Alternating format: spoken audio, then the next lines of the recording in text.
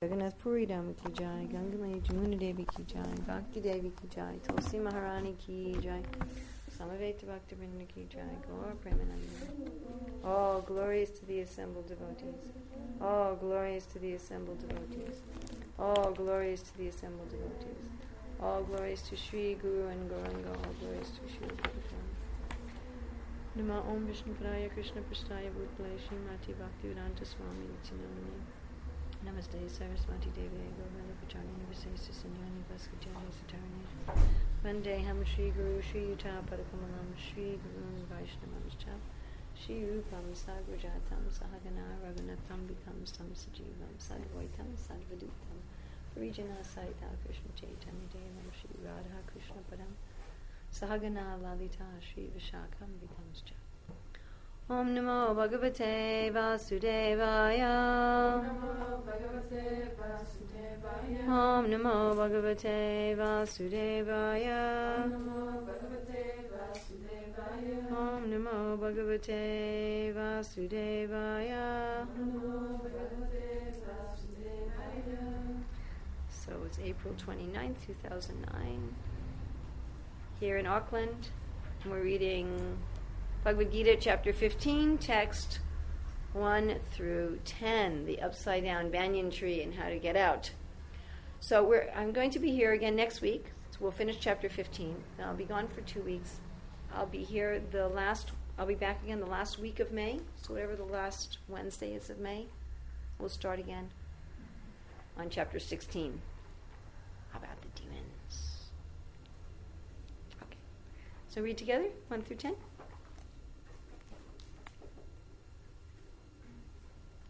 The Supreme Personality of Godhead said, "It is said that there is an imperishable banyan tree that has its roots upwards and its branches down, and whose leaves are the Vedic hymns. One who knows this tree is the knower of Vedas. The branches of this tree extend downward and upward, nourished by the three modes of material nature. The twigs are the object of the senses. This tree also has roots going down, and these are bound to the fruit of actions of human society. The real form of this tree cannot be perceived in this world. No one can understand where it ends, where it begins, or where its foundation is. But with determination, one must cut down the strongly rooted tree with the weapon of detachment. Thereafter, one must seek that place from which, having gone, one never returns, and there surrender to that Supreme Personality of Godhead, from whom everything began and from whom everything has extended since time immemorial. Those who are free from false prestige, illusion, and false association, who understand the eternal, who are done with material lust, who are free from the dualities of happiness and distress, and who, unbewildered, know how to surrender unto the Supreme Person, attain to that eternal kingdom. That supreme abode of mine is not illumined by the sun or moon, nor by fire or electricity. Those who reach it never return to this material world. Living entities in this conditioned world are my eternal fragmental parts. Due to conditioned life, they are struggling very hard with the six senses, which include the mind. The living entity in this material world carries his different conceptions of life from one body to another, as the air carries aromas. Thus he takes one kind of body and again quits it to take another. The living entity, thus taking another gross body, obtains a certain type of ear, eye, tongue, nose, and sense of touch, which are grouped around the mind. He thus enjoys a particular set of sense objects. The foolish cannot understand how a living entity can quit his body, nor can they understand what sort of body he enjoys under the spell of the modes of nature. The one whose eyes are trained in knowledge can see all this." So again, this is part of the Bhagavad Gita where Krishna is explaining the material nature. And he's explaining the material nature in the sense of how does it work so you can get out of it. And this is something that doesn't exist in most other forms of religion present on this planet today. And a real understanding of how the world works and how to get out of it. So the first 5 verses of this chapter deal with the tree, and then the rest of this chapter deal with the title, the Yoga of the Supreme Person, or Purushottama Yoga. So first Krishna is explaining how reality in this world is like a tree. It's upside down. And he talks about how the way to get out of this tree, 2 things he talks about: cutting down the tree with detachment and surrendering to the Supreme Person. And then he starts explaining, again, the basic nature of the world, who's the living entity, and how the living entity is entangled, and where one should go.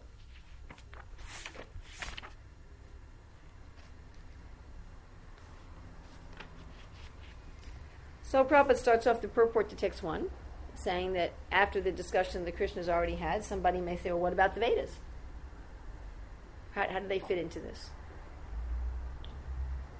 Krishna's doing something here, again, that is a really good model for those who teach.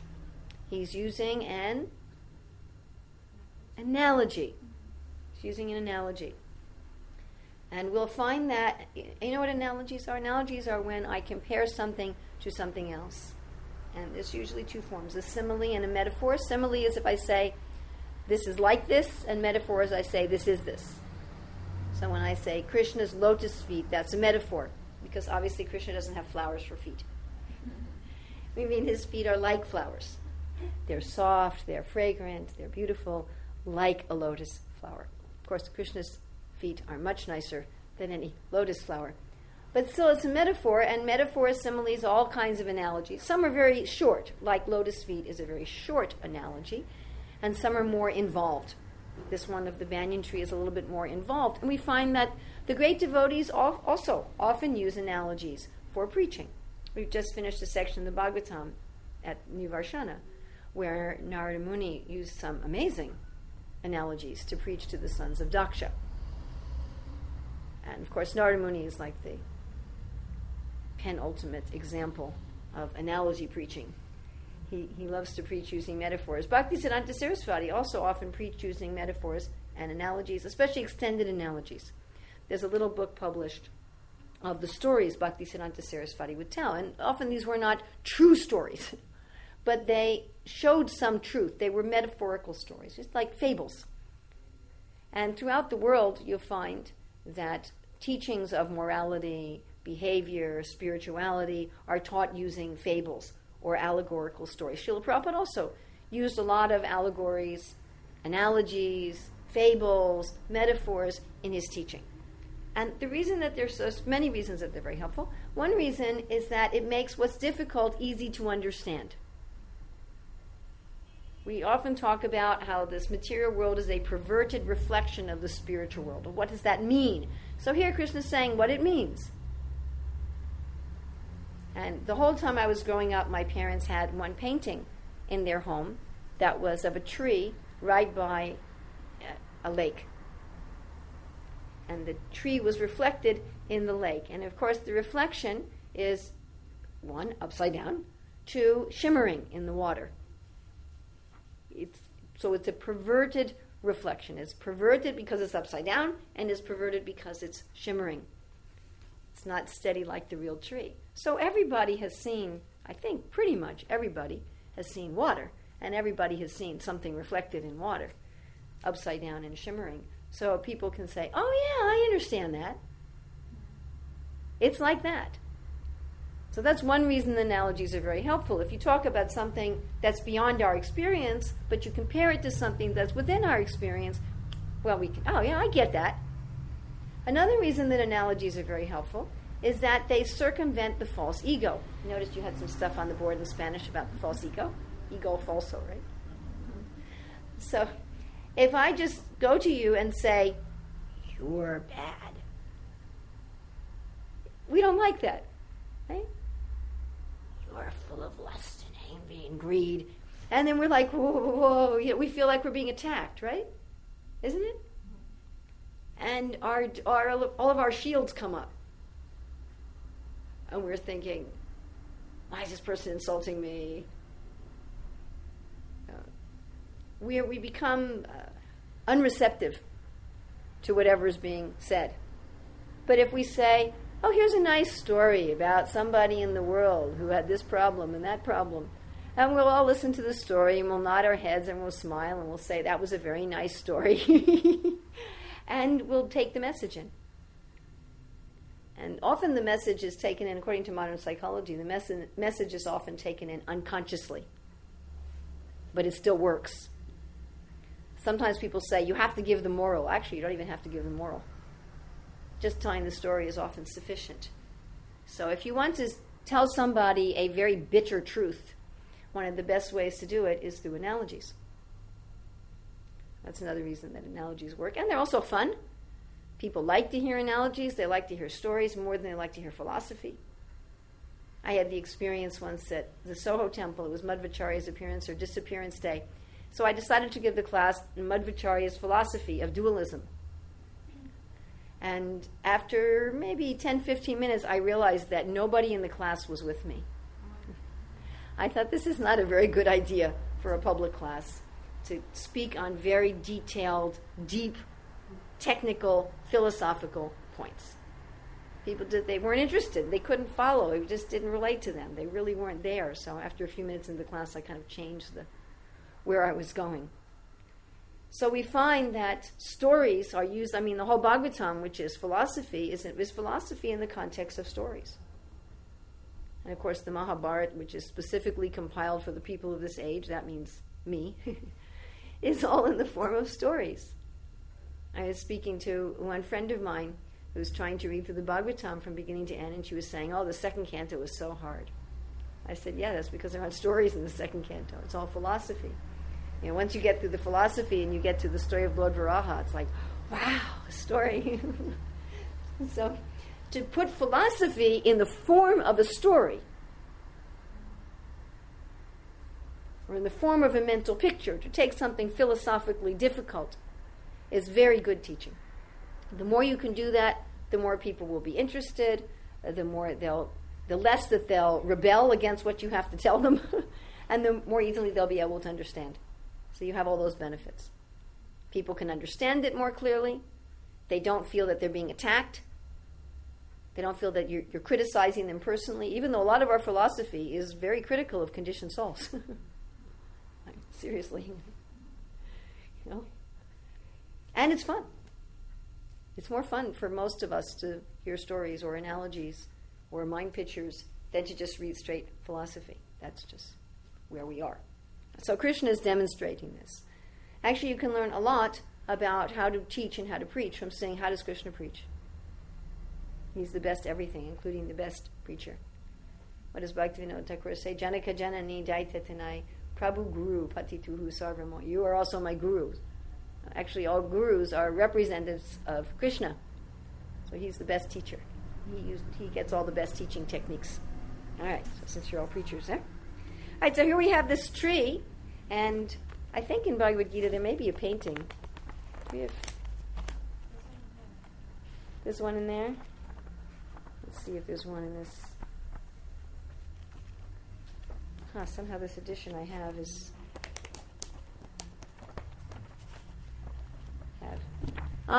okay. So here we have this painting. I don't know if you can see it from so far away, but if you have it in your book, you'll see there's the spiritual world at the top, and here's the water. It says desire on the water. The tree's upside down. On the top bottom of the reflection, on the top of the reflection is Lord Brahma, and you have the animals are at the bottom, the demigods are at the top, then you have human beings in the middle. The twigs are the sense objects. One thing that's very helpful to remember this section of the Bhagavad Gita, if you want to take these descriptions that Krishna gives and draw yourself a little picture. It doesn't have to be professional. It doesn't have to be something you put up on the wall. But it would really be a very good memory aid. Draw it yourself without looking at the picture in the book. Just from the words that Krishna says. Draw your own little tree. It will help you to remember this analogy and to use it in your own preaching. Please use this. It's very, very helpful.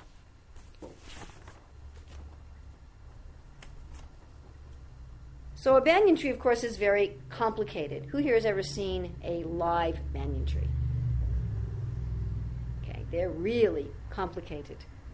And there's one devotee's house in Hawaii where we often go to have programs.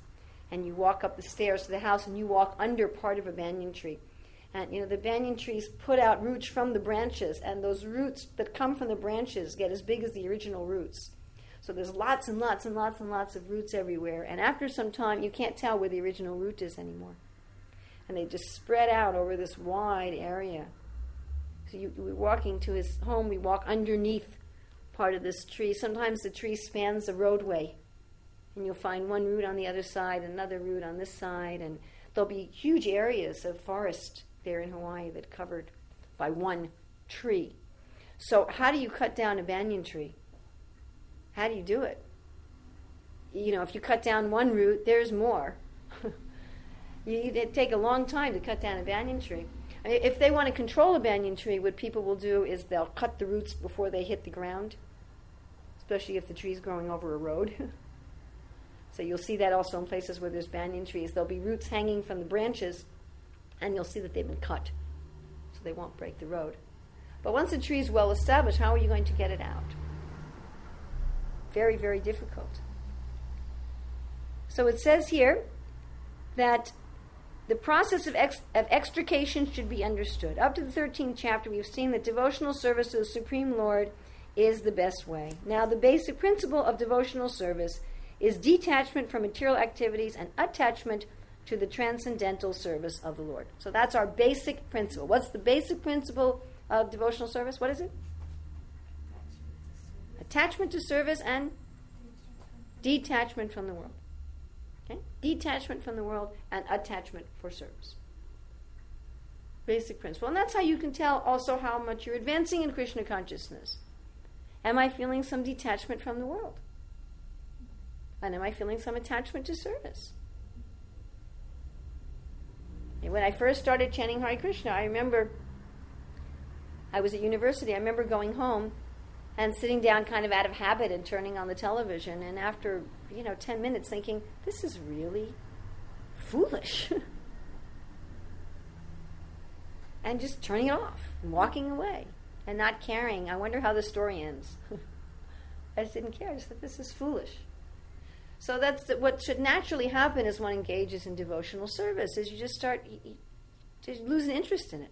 Ravinda Prabhu explains how when he first started visiting the temple and chanting Hare Krishna, that he found all of a sudden that he was losing interest in many of the things of his material life.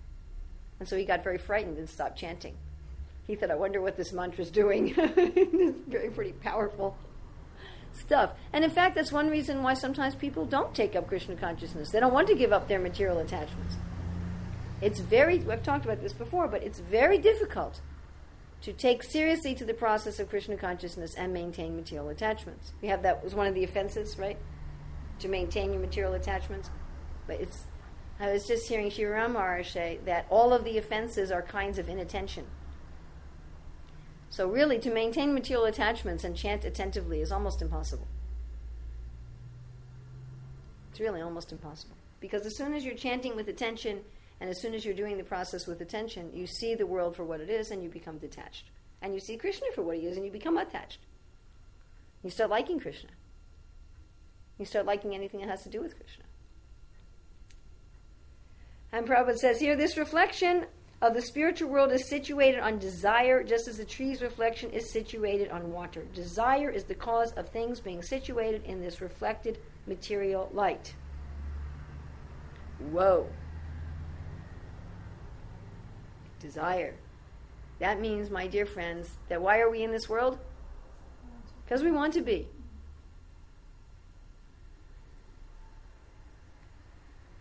Why am I not a pure devotee right now? Because I don't want to be. That's a hard thing to say, especially when you just started the process of Krishna consciousness. Because when you first come, you think, I really want to be a devotee. I really want to love Krishna. And I remember, soon after I moved in the temple, we were driving to the airport for distributing books, and I made some comment about how I really love Krishna. And one of the other ladies says, oh, you don't love Krishna. And I felt so discouraged. I felt like deeply discouraged to my core. I just thought, what am I doing here if I don't love Krishna? Why should I even be here? And I remember one time in North Carolina giving a class where I was quoting from Vishwanath Chakravarti Thakur's Madhurya Kadambini. And I had those charts that we were looking at with the Nectar of Instruction classes where he talks about how much self-attachment we have and how much attachment we have to Krishna at each of the different stages, our self-consciousness and our Krishna consciousness, and how in the beginning it's just like a trace.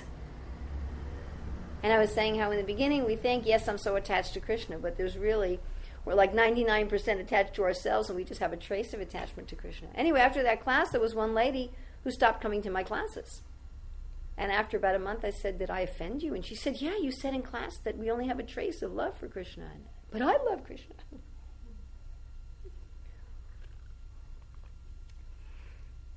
I was just reading one of Prabhupada's lectures where he was talking about how Rupa Goswami says that what is the price for attaining Krishna? Greed, eagerness, desire. Desire. And Prabhupada said, so many people will say, well, I have eagerness, I have the desire, I want Krishna. Prabhupada said, no. He said that it's not such an easy thing. He said, for millions of lifetimes you can do pious activities and still not get that desire to serve Krishna. He actually said that desire comes by contact with the pure devotee. But one of the most incredible things that Prabhupada said there is, he said that when you really desire Krishna, he said immediately you'll have Krishna. Immediately. So there's a good side and a bad side to really looking squarely at this fact. The bad side of it is I have to see that what do I really want? And the good side is it really is up to me. It really is what do I want? It's not just some chance thing. And some people will say, well, I have this and this problem in my life which makes Krishna consciousness harder. Okay. I was thinking about this a lot lately. Some people will say, well, I have this particular kind of attachment and it makes it harder for me to do Krishna consciousness. And yeah, but depending on how much we've done in our last lives and what attachments we've cultivated, what modes we've cultivated, some of us at this present moment have a higher advantage than others. But that's normal. If 4 people come to your yoga class and one has been practicing yoga for the last 5 years and one has never practiced it before, one person has an advantage over another. But it's something that we can do. We can cultivate the desire. Remember way back in the 12th chapter, when Krishna said the purpose of practice yoga or sadhana bhakti is? Well, yeah, but he used one word in particular. To get a taste, a desire. To get a desire. He used the word ichcha, which means desire. He said the whole purpose of abhyas yoga, abhyas means practice, the whole purpose of practice yoga is to cultivate a desire. So everything that we're doing, I mean, this is one of my recurring themes in my preaching because it's a recurring theme throughout the Shastra. The purpose of what we're doing is to cultivate a desire. Because Prabhupada says here, everything is situated on desire. It's all desire. That desire means something deep in the heart. So when we have that desire sufficiently, then we will have Krishna. And basically, to the degree to which we have that desire, Krishna reveals himself. Yayatamam prapadyante. So all of us have had Krishna reveal himself to us somewhat, or frankly, we wouldn't be here. Krishna has shown himself to us to some degree, and we've said, wow, that was nice. I was just thinking in Slovakia one time, this rather new guest was at one of my classes, and he said, yeah, Krishna consciousness is thousands of times better than sex. I thought, okay, Krishna's revealed himself to this man a little bit. So we've all had some experience where Krishna has shown himself where he's reciprocating with our desire. And when our desire is full, then Krishna will reveal himself to us in full. Prabhupada said, immediately. That's our purpose. That's what we're trying to do. And that cuts down the tree.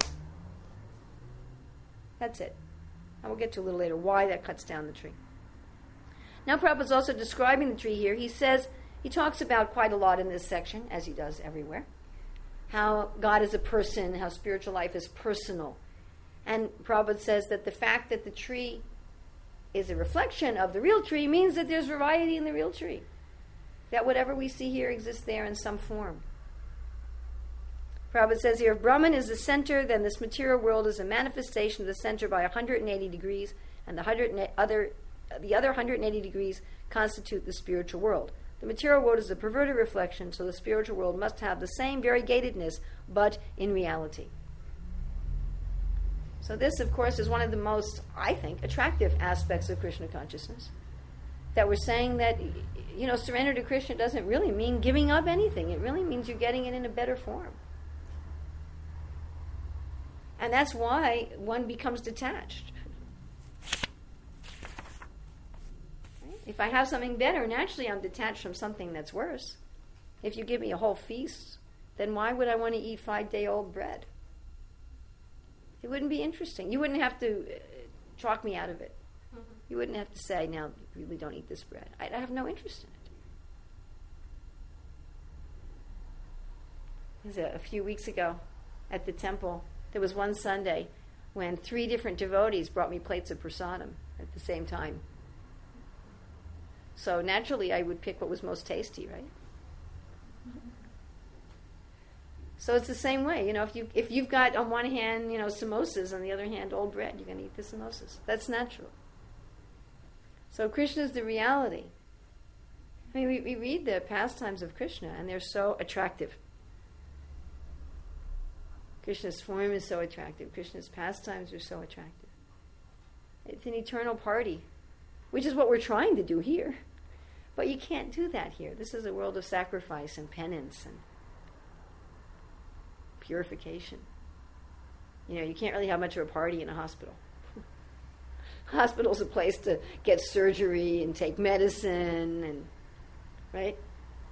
It's not a place where there's much of a party. All right, so Krishna is now in the next verse describing more of the tree. And Prabhupada says, as the tree is nourished by water, so this tree is nourished by the 3 modes of material nature. So our desire manifests in different modes.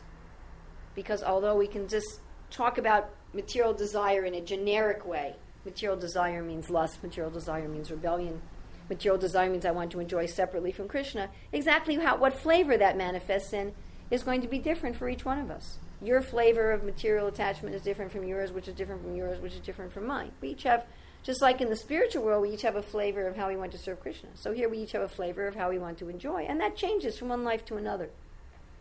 I'm going to try all the flavors. It's like you go to this ice cream shop with 100 flavors. In Dubai, the devotees have a restaurant. There's several restaurants in Dubai, but one of them has like 50 flavors of ice cream. And all natural, all fresh, natural fruit. Whoa, they even have like kiwi ice cream. I don't know if you know what a sitapal is. It's also called a custard apple. They had sitapal ice cream. I never had sitapal ice cream before. So I wanted to try all the ice cream, but of course I couldn't. So in order to try all the ice cream, I had to come back several times. So that's kind of what the material world is about. I wanted to check out all the different flavors, all the different ways the 3 modes of nature can combine. So I have to come back. I can't eat it all in one body, So Prabhupada says here, sometimes we find that a tract of land is barren for want of sufficient water, and sometimes the tract is very green. Similarly, where particular modes of material nature are proportionally greater in quantity, the different species of life are manifested accordingly. So each species represents a different combination of the modes, and each particular body, each of our bodies represents a particular combination of the mode. And here it says here there's a different sense, the twigs are the different sense objects. So what we consider to be enjoyable depends on our particular modes of nature.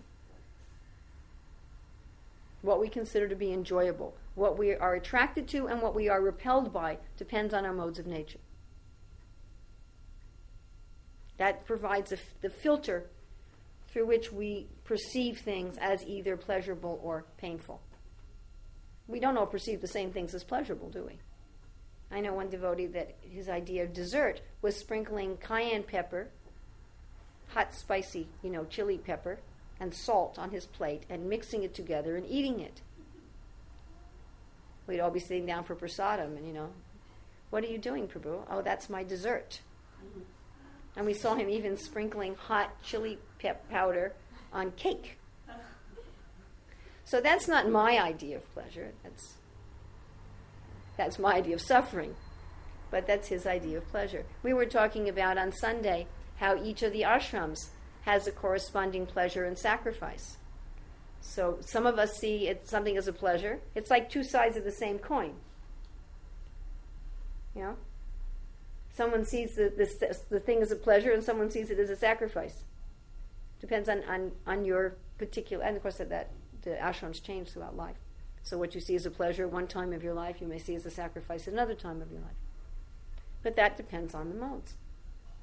What one sees as happiness and what one sees as distress. I was thinking about how, I asked what is the happiness of brahmacharini life, and Sri Prahlad said, you get to live in the ashram of the Guru. And I was thinking how the other night for Mukunda Maharaj's Vyas Puja, one of his disciples was saying how she got to live at a temple where he was in charge. And all of a sudden she saw his strict side.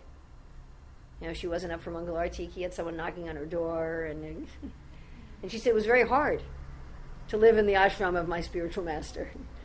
So I was thinking, is living in the ashram of the spiritual master a pleasure, or is it an austerity? That depends on your perspective. So it's true with everything in the world. What is a pleasure? What is an austerity? There are certain things that I find revolting that other people find enjoyable. That's what Krishna is explaining here. All right. Going on to text 3 and 4. The real form cannot be perceived in this world. No one can understand where it ends, where it begins. But with determination, one must cut down this strongly rooted tree with the weapon of detachment. This is one of my favorite verses. This particular section. But with determination, one must cut down this strongly rooted tree with the weapon of detachment. Thereafter, one must seek that place from which, having gone, one never returns. And there surrender to that Supreme Personality of Godhead. I don't know why those couple sentences really appeal to me, but I like them very much. And I give this little analogy many times, so you may have heard it from me before, but this is a true story. So Alexander the Great was conquering the world, or trying to conquer the world, or at least a piece of the world. And there was a knotted rope called the Gordian knot, and there was a legend that whoever could untie this knot would become a world conqueror. Many people had tried. Have you ever had a knot in something that you just couldn't untie? In a shoelace or something? Or a roll of tape where you just couldn't find the beginning? You ever had one of those things, So many people had tried to untie this Gordian knot and not been able to do it. And that's kind of the way Krishna is describing this banyan tree. He said, you're not going to be able to do it. He said, no one can understand where it ends, where it begins, or where his foundation is. We see this with psychotherapy. And yes, certain kinds of psychotherapy are useful for certain problems, for certain people sometimes, undoubtedly. However, if you think you're going to solve all of your material problems with psychotherapy, you're going to be going to therapy for a very, very, very, very, very long time. All right, now let's do some hypnotic regression and find out what lifetime this came from and where that came from. And it's a banyan tree. You can't find the root. You can't untie the knot. So Alexander the Great, he went and he's trying to untie the knot, and like all the dozens or hundreds of people before him, he couldn't do it. So what did he do? No. He took out his sword and he just cut it. He said, okay, I've untied the knot. Wham, cut it. That's exactly what Krishna is telling us to do. Don't try to untie it. Just cut it. Don't try to figure it all out. I mean, yes, it is useful to figure out little parts of it for little purposes here and there. But in general, don't try to figure it all out. You'll never figure it all out.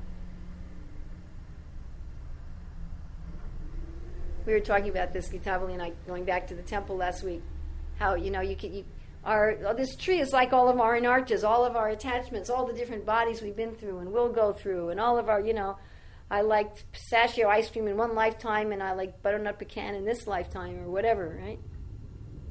And first in devotional service, it's like you're getting rid of this little piece of this anarcha and this little piece of this anarcha. But as soon as you surrender to Krishna, as soon as you really desire to Krishna, you cut down the whole thing. Done.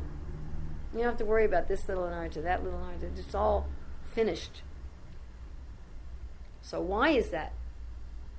What's our essential anarcha? What's the basic root? Pride.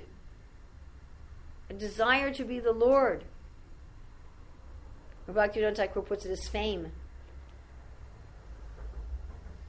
which we'll come to also in the next verse, which is another one of my favorites. Those who are free from false prestige, illusion, and false association, who understand the eternal, who are done with material lust, who are freed from the dualities of happiness and distress. Do we get these kind of descriptions a lot in the Bhagavad Gita? And who, unbewildered, know how to surrender unto the Supreme Person, attain to that eternal kingdom. What do you have to do? Surrender to the Supreme Person. And Prabhupada says here, for one who is always expecting some honor in this material world, it is not possible to surrender to the Supreme Person. Pride is due to illusion, for although one comes here, stays for a brief time, and then goes away, He has the foolish notion that he is Lord of the world. So we think like that. We all think, what I'm doing is so important. I'm a very important person. When will I be recognized as an important person? Please, this doesn't mean that you should mistreat the other devotees and not recognize the things they do or treat them nicely in the name of developing their humility. Please try to develop your own humility. But we should show great appreciation and respect for what other people do. And you can say, well, doesn't that just nourish the false ego? Well, even in the spiritual world, people show appreciation for what other people do. They're not nasty. When the cowherd boys are dancing and singing, Krishna says, oh, you're dancing and singing very nicely. Krishna compliments and appreciates the service of the devotees. In fact, it says that Krishna appreciates any tiny little service that's rendered. And he remembers that. You were asking, I think you were asking last week. Suppose somebody has this lifetime of sin, right?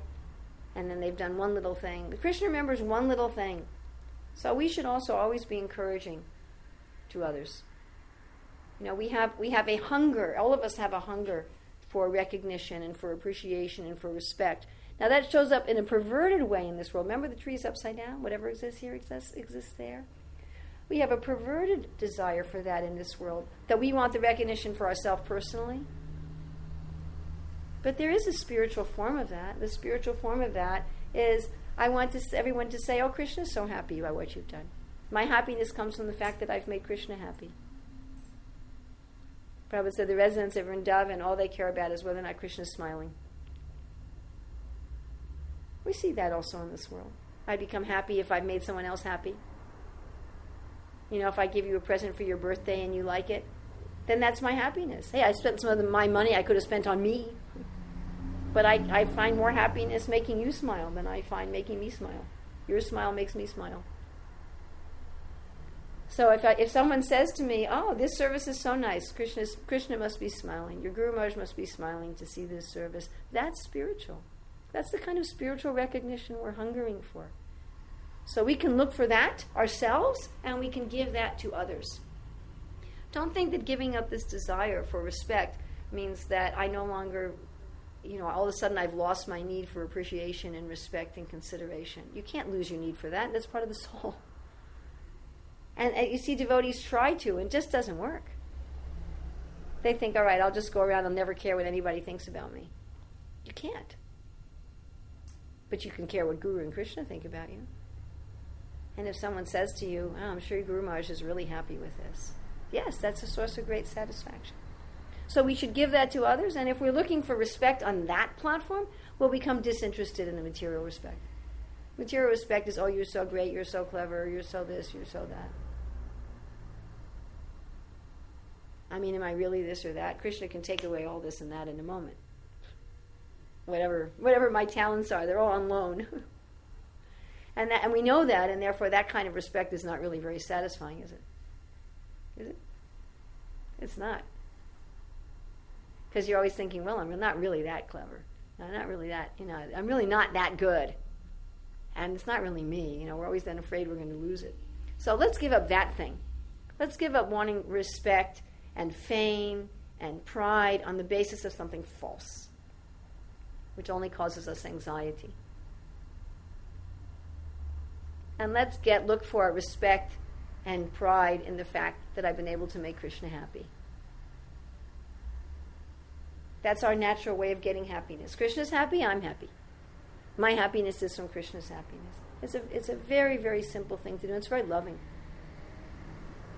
It's a way to show real love for yourself. And it's a way to show real love for Krishna. And it's a way to demonstrate love for the other devotees. So as soon as that's gone, as soon as that desire to enjoy separately from Krishna, wanting to enjoy with Krishna is fine. Krishna wants us to enjoy. He doesn't want us to suffer. You want your friends to enjoy with you, right? Don't you? Well, he's like that too. You want your family to enjoy with you. Like at your wedding, if your family members don't show up, you're not very happy. You don't want them enjoying separately from you. You don't want to have your wedding and your family says, well, we have more important things to do than come to your wedding. Oh, what are you doing? Oh, there's a big football game on today. We want to stay home and watch it. You'd be offended, right? That would be offensive to you. But if your family members come to your wedding and enjoy with you, that's very pleasing to you. So Prabhupada also says one has to cultivate knowledge of what is actually his own and what is actually not his own. Because Krishna says here, false association, right? False prestige, possessiveness, false association called by familiar, social, and national affections. So what is our own? What belongs to us? There's something that belongs to us. Everything we have belongs to Krishna, but there's one thing we have that belongs to us. Because Prabhupada says one should know, one should cultivate knowledge of what is actually his own and what is not actually his own. So what is not our own is our intelligence, our artistic talent, all those abilities that can be taken away in a moment. But what is it that can never be taken away that belongs to us? Our independence, yes, our will, our desire. Our will and our desire, that's ours. We own that. That's something I own. And therefore, that's really the only thing that I can give.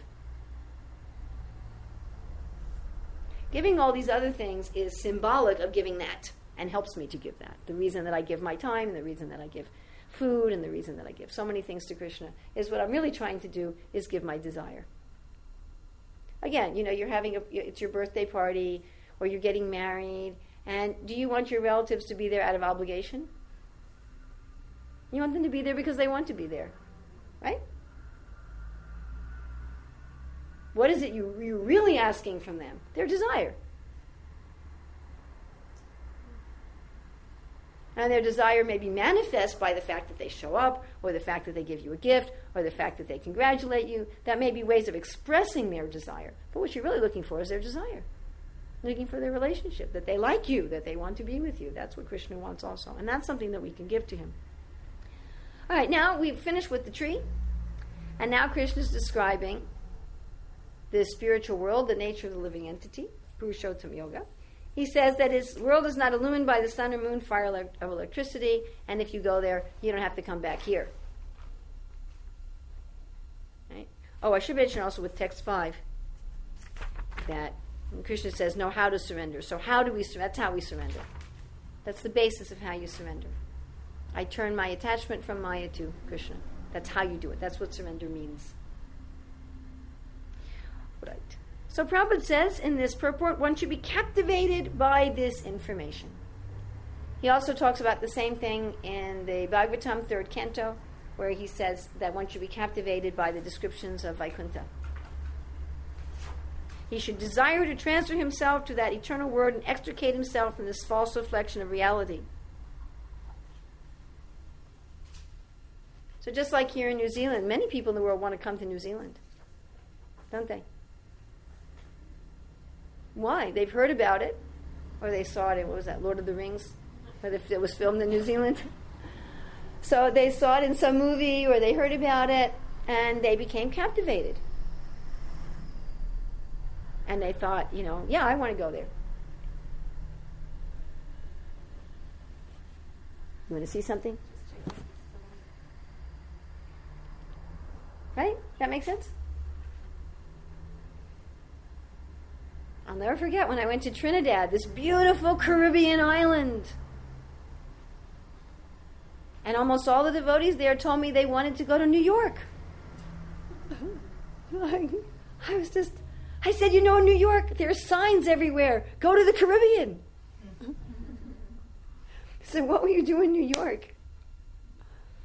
There were so many mangoes that they were lying on the ground rotting. When I came there, the devotee picked me up from the airport, hands me this gift of a very carefully wrapped red delicious apple. She said, we wanted to buy you a really special gift. $2 for one apple. I didn't have the heart to tell her that red delicious apples were, common, like pigeons. I said, I came here, I wanted a mango. And then she said, oh, There's mangoes lying on the side of the road, rotting. She said, what kind of mango did you want? I said, kind of mango? He said, yeah, we have 40 kinds of mangoes. But because they had heard about New York, they were captivated. At the Sunday feast, every single thing served at the Sunday feast was grown by the devotees in their backyards. Everything. Everybody had a glass of passion fruit juice. I said, what is this drink? Oh, passion fruit juice. He said, have you ever had it? I said, well, it costs like $2 a bottle in America. They said, yeah, we all have passion fruit vines growing in our backyard. Right? But still, they were captivated by the idea of New York. I don't know why they were captivated by New York. And they all wanted to go there. So if people living in a tropical paradise can be captivated by New York, why can't we be captivated by the spiritual world, which is really a nice place? No sun, no moon, no electricity. Everything's full of light. Everything's full of light. Here, everything is dark.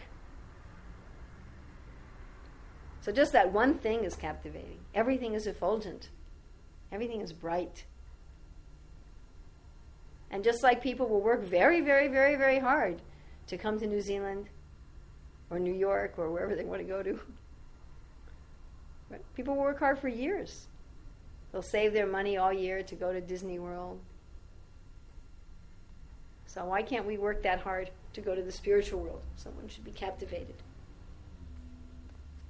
Prabhupada says we should associate with devotees. We should search out a society dedicated to Krishna consciousness.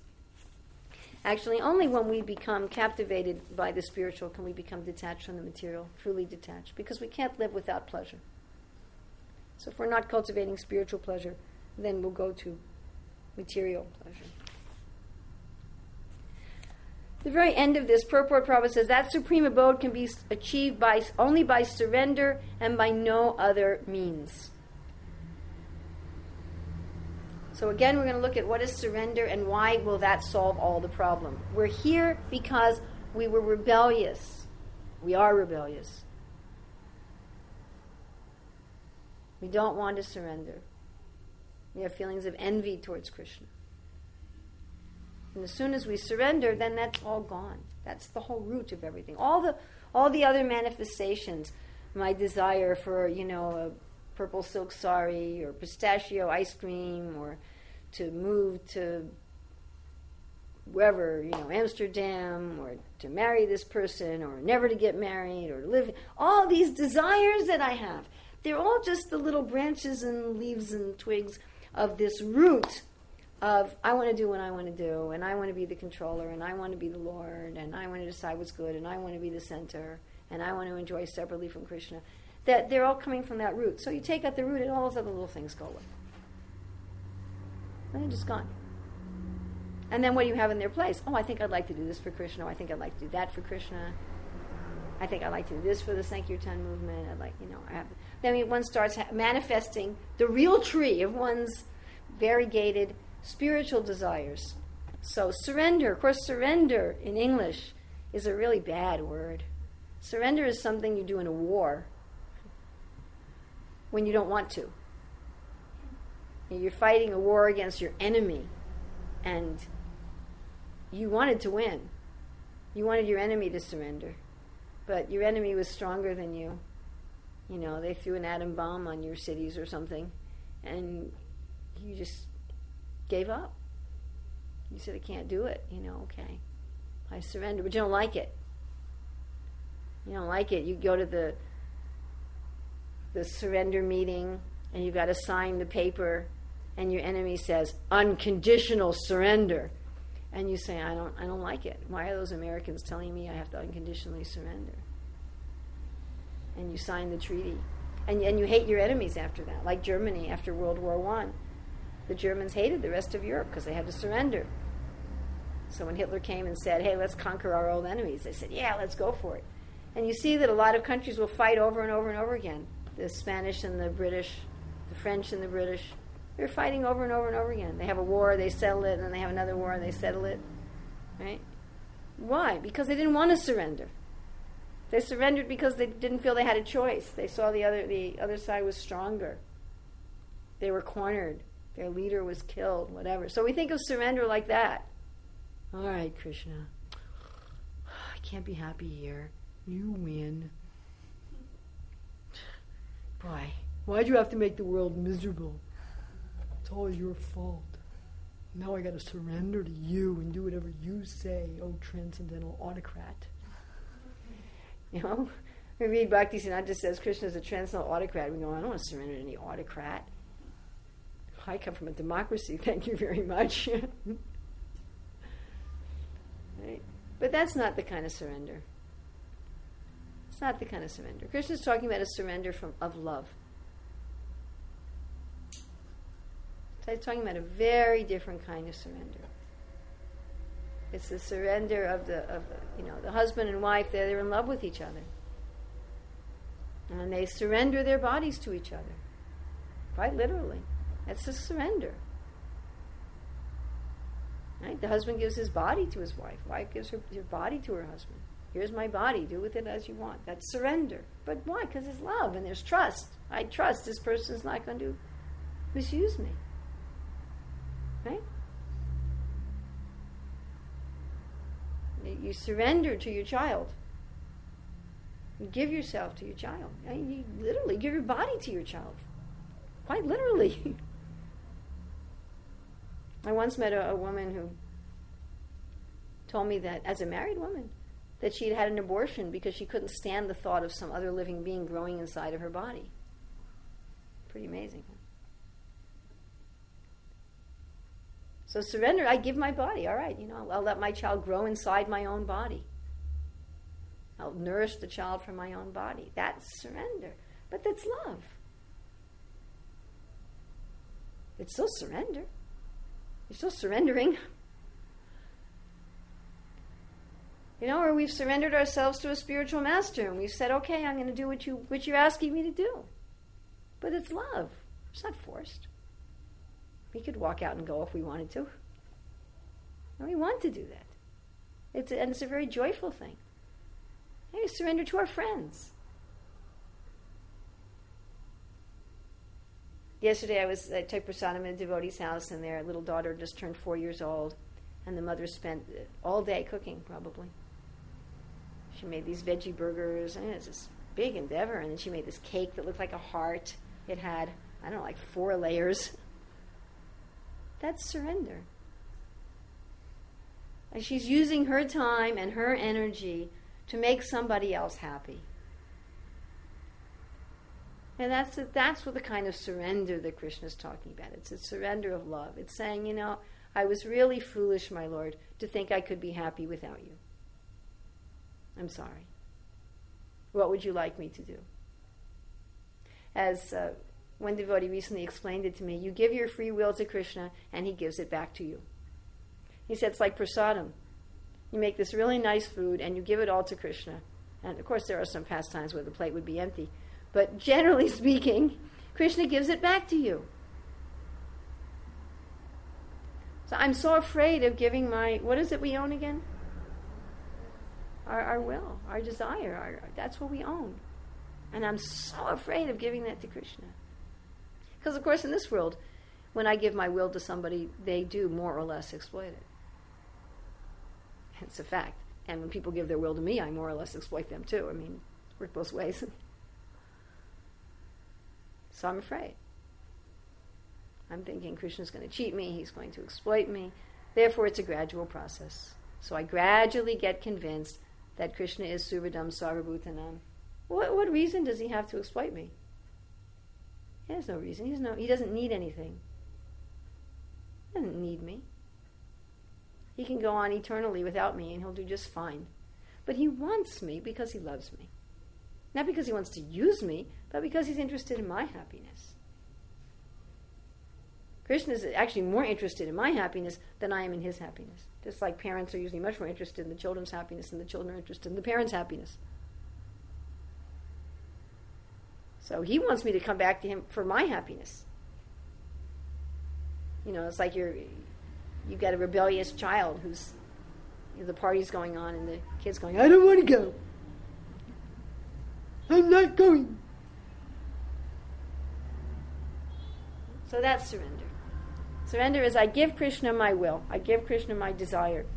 And I say, Here's my will, do whatever you want with me. Whatever you ask me to do, whatever you want from me, you can do. I'll do anything. I'll pay any price, and I'll do anything. And I'm going to repeat this. Don't say that if you don't mean it, please. And then what does Krishna say? He says, well, what would you like to do? He gives it back to you. What would you like? How would you like to serve me? Lord Kapila says that the Lord takes the form of that the devotee desires. So to that extent, Krishna takes whatever form we desire to see him in, however we desire to reciprocate with him. Krishna has no interest in a forced relationship. It doesn't appeal to him. I mean, even for most of us, we're not so interested in forced relationships. Again, you really don't want people at your party because they feel obligated. I mean, that's better, I suppose, than them not coming at all, but that's not really what you want. So Krishna is fairly pleased by people who are religious out of a sense of duty and because it says so in the scriptures. I mean, that's better as far as he's concerned than them doing nothing, but that's not really what he's interested in. So he's not interested in force. Anyway, and then that takes care of the whole tree. That finished. Once I genuinely do that. But genuinely doing that in a deep way is difficult, takes time. Because I don't have faith. That's what it is. Does that make sense? All right.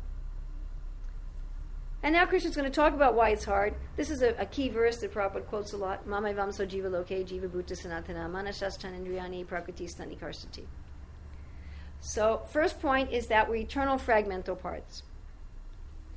Prabhupada says, it's not that he assumes individuality in his conditioned life and his liberated state becomes one with the Supreme. He is eternally fragmented Sanatana. So we are eternally a separate person. We are also one with Krishna. We are both. We are eternally one with him, and we are eternally separated from him. We're eternally an individual.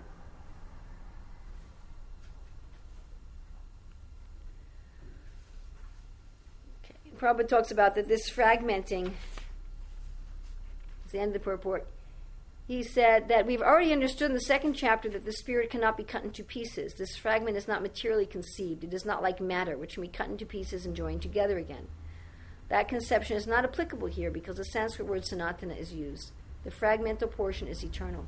So that's a difficult thing to understand. I mean, we can look at analogies. Like Prabhupada says, the parent creates the child, but the child is separate and the parent is separate. There's some oneness. There is some oneness. We share genetic material with our parents. Right? When we're in our mother's womb, we're eating through our mother. It's one eating, one breathing. We're breathing through her. We're eating through her. But still we're separate. The baby is still a separate person even in the womb. It may have a different blood type from the mother. It has a different personality from the mother. So there's a oneness with the mother and there's a difference from the mother. Of course, that's a material analogy because we're totally one with Krishna and we're totally separate from Krishna.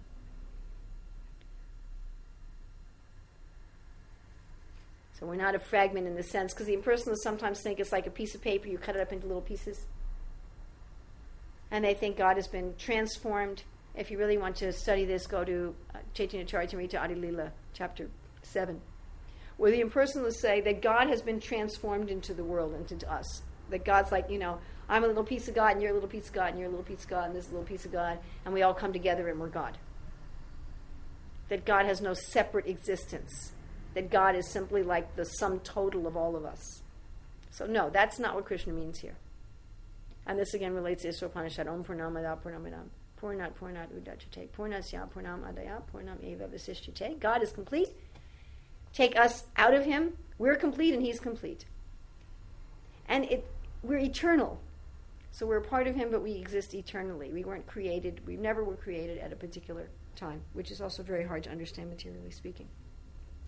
All right, other points here is that, so that's talking about Jiva Bhuta Sanatana. And Vamsa means a part. Then Manashastran Indriyani Prakriti Stani Karsati. Karsati means to struggle.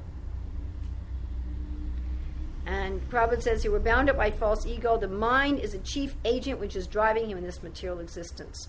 When the mind is in the mode of goodness, his activities are good. When the mind is in the mode of passion, his activities are troublesome. When the mind is in the mode of ignorance, he travels in the lower species of life. So again, it's based on desire. What are we wanting? What are we thinking about? And Prabhupada says here that when a living entity gives us this material embodiment and enters into the spiritual world, he revives his spiritual body. Revives. Vive means life. Revive comes to life again. So sometimes people say we never had an original spiritual body, but Prabhupada's using the word here, revives. People who say that we never came from the spiritual world, they say we didn't have a spiritual body, that our spiritual body was in a dormant state forever. And then we decided, do I want to go here, do I want to go there? I see that philosophy comes from trying to understand things in terms of time. But here Prabhupada says we revive our spiritual body. That means the spiritual body was already there. And Prabhupada says here then he can see the Supreme Lord face to face, hear and speak to him face to face, and can understand the Supreme Lord as he is.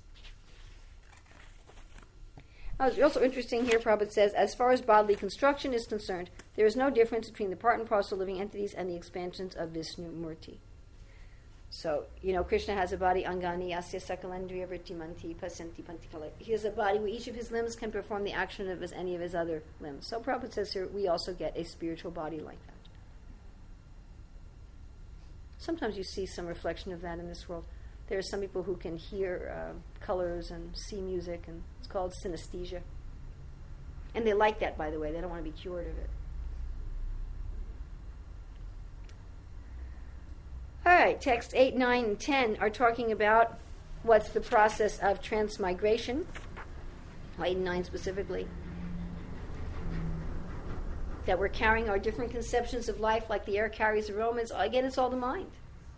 Everything is situated on the mind. Prabhupada says, minute independence is there. The change his body undergoes depends upon him. So even within this material world, we can choose, how do I want to be entangled? Do I want to be entangled in goodness, passion, or ignorance? I've heard devotees say that our only choice is to surrender to Krishna or surrender to Maya, and then once you surrender to Maya, then you're just buffeted around without any choice, but then the law of karma makes no sense. The law of karma is, I have choice, materially speaking. Prabhupada says, minute independence is there. I have a little bit of choice as to what modes I associate with, which then gives me my particular kind of body. And Prabhupada talks here a lot about the law of karma, and then he says if he's in Krishna consciousness, we transfer to Krishna Loka. So it's the same principle. I think about something material, I get that particular kind of body. I think about something spiritual, then I get my spiritual body back. It's the same process, it's just different objects. Okay, then in 9, we get a certain type of ear, eye, nose, grouped about the mind. Again, the mind is the center. My subtle body, my mind, has a form. That's why some people can see ghosts. They're seeing the form of the mind. A ghost is mind, intelligence, and ego. So according to my mind, I get a particular kind of eye, nose, ear that fits my mind. Exactly like I bought this jacket because it fits my body. I don't want it too big, I don't want it too small. And I have a particular desire. I want it to fit. I want it to fit not only the shape of my body, but I want it to fit my idea of taste. What color do I like? What style do I like? So we're saying that's why we got this body. And just like you may buy some clothes and then once you get them, you think, oh, this isn't really exactly perfectly what I wanted. So then maybe you buy another one. Right? If you have enough money, you'll keep buying them until you try to find the perfect one. You'll have a closet full of shoes or whatever. People do that with clothes, with cars, with houses. I have one friend who's like that with houses. She always wants to buy a new house. Whatever house she's in, after she's in it for a month, she wants to buy a new one. I mean, we think that's a little funny just because houses are very expensive and very troublesome to move from one house to another. That's exactly what we're all doing in this world. We're all constantly trying to buy a new house. And we're taking a lot of trouble to move from one body to another. It's a lot more trouble to move from one body to another than from one house to another.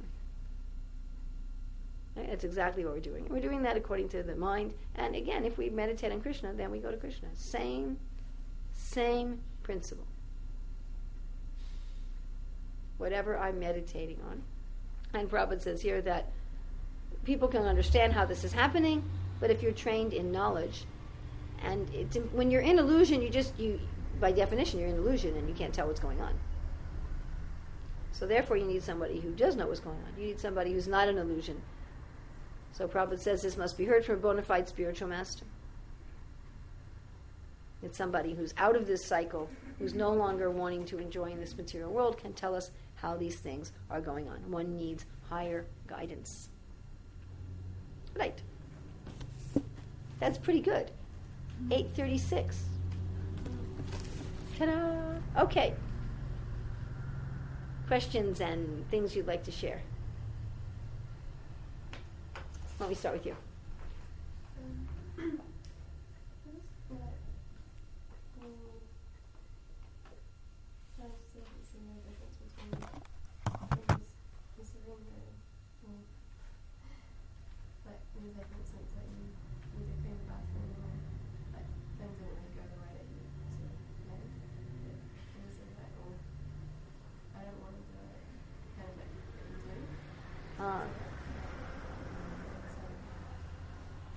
So there's services you don't want to do, but you do them anyway? Yeah, sometimes. That's kind of right. Yeah. Well, everybody has to do that. Yeah. So that's duty and duty part. Oh, duty's better than nothing. Yeah. You don't want to be in the mode of ignorance and not even do duty.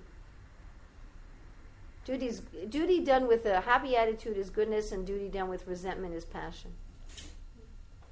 If you're doing your duty and you're thinking, oh, I wish I didn't have to do this, I don't like this stinks, that's mode of passion. Resentment. But if you're doing your duty and thinking, I'm so happy that I don't like this particular job, but I'm so happy that I get a chance to do something for my guru and for the devotees, even though I'd rather be doing a different job. This job isn't very pleasing to me, but I'm glad I have an opportunity for service. That's goodness. The Prabhupada talks about, the first-class servant is the one who knows the master's desires without the master even saying anything. The second class, the master says something and the servant immediately does it happily.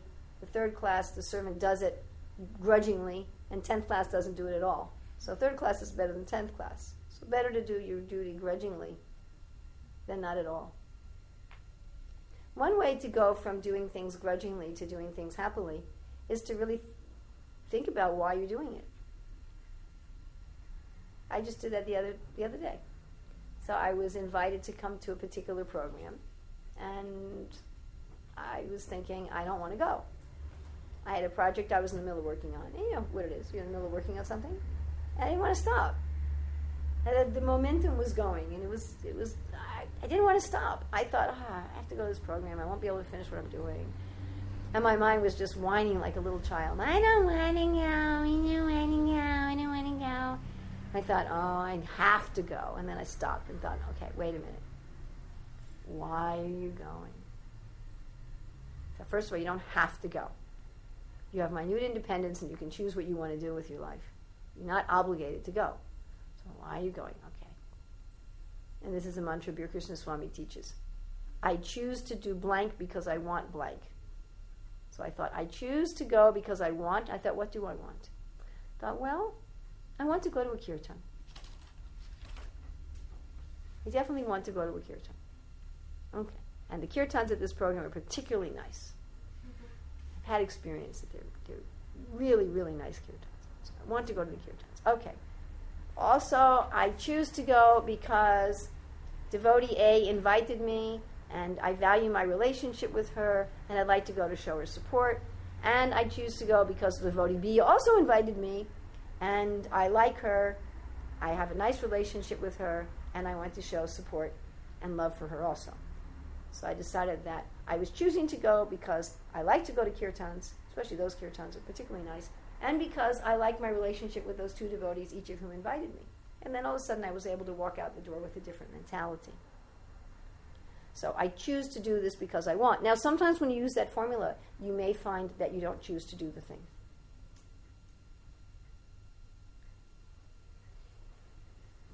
I used to have students living at our house to attend our school, and they all had to do different chores. And one of the chores was to take out the compost.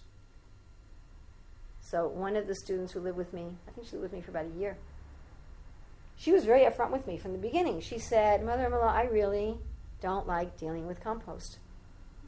And I often wondered if in her past life she was a demigoddess or a queen.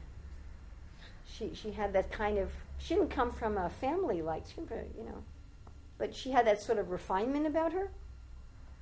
You understand? Kind of like an aristocratic, which you couldn't make sense out of it from this life. And she had a real taste for the sort of activities that women of leisure do. Like art and embroidery and stuff. She really liked those kind of things. She spent all of her time doing those sort of things. Anyway, whenever it was her job to take out the compost, whenever she came to that on the schedule, it wouldn't get done. I'd have to remind her. Hey, Krishnadasi, compost. Oh, yes. And after a while it would be, the compost is overflowing and it's really stinking up the kitchen. Would you please take care of it? So then she would take care of it. So after a few times of her being on the schedule for compost and going through this, I said, you really don't like taking out the compost, do you? She said, I really don't. I said, okay, I'll take you off the schedule for compost. So sometimes it may be, sometimes we may look at something and say, I really don't choose to do this. And then, of course, you have to face the consequences of it. The consequences may be that you don't live in the ashram anymore or that whatever. I mean, there may be some consequence. But it is good to be honest. And sometimes you may say, I really don't choose to do this. There's nothing I want that is inducing me to choose to do this. Honesty is good. Honesty is not a bad thing. So think about what why am I doing this? Why am I chanting 16 rounds? I choose to chant 16 rounds because I want what? Why am I chanting with attention? Or if I'm not chanting with attention, then, deal with it. I'm choosing to intentionally space out at my rounds because I want to forget Krishna. Look at it. It forces you to be, do you see what that will do to you? And then you say, well, wait a minute, do I really want to forget Krishna? Maybe you do really want to forget Krishna. Okay. What to do? It's not force. All right? But there's parts of everything that we're just not going to like. I mean, I like taking care of babies, but I never like cleaning poopy nappies. I never liked that. Not once, ever. I never enjoyed it. I know Lord Chaitanya says that you're supposed to see it like sandalwood paste, but I just didn't. I didn't like it. But I had to be done, So every job has its things like that. Which is part of the way the material world is. I really like the service I'm doing right now, but I don't like the part of it that I have to do right now, where I'm checking a list of words against the words that are in a book and making sure they correspond. It's very difficult, tedious, boring work. I don't like it at all. But I choose to do the work because I want to produce a reading program that doesn't have mistakes in it. So while I'm doing that job that I really don't like that job. I mean, intensely so. But while I'm doing it, what I'm meditating on is some little kid using the program and some adult using it with them and saying, oh, this is a really good program. I'm so glad we finally have a Krishna conscious reading program. And I know if I don't do this step, that people will be using it and they'll say, why is this word here? This word shouldn't be there. They haven't learned that word yet. This isn't very professionally done.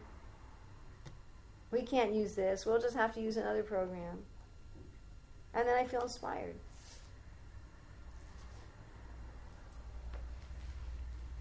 Now this morning I noticed that the outside of the toilet was dirty in the bathroom that I use. And I started thinking, that sometimes I have guests who come and they want to use the bathroom and that they'd like to find it clean.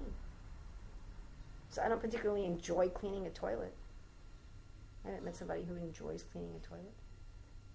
But I enjoy the fact that I'm doing something that will please the devotees. And therefore I enjoy cleaning the toilet. Does that make sense? Yeah?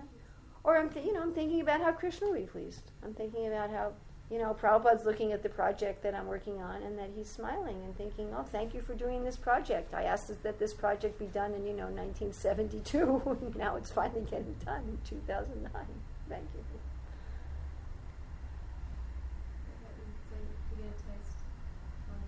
You get a taste for pleasing Krishna. You may never get a taste exactly for comparing wordless or peeling carrots or whatever it is.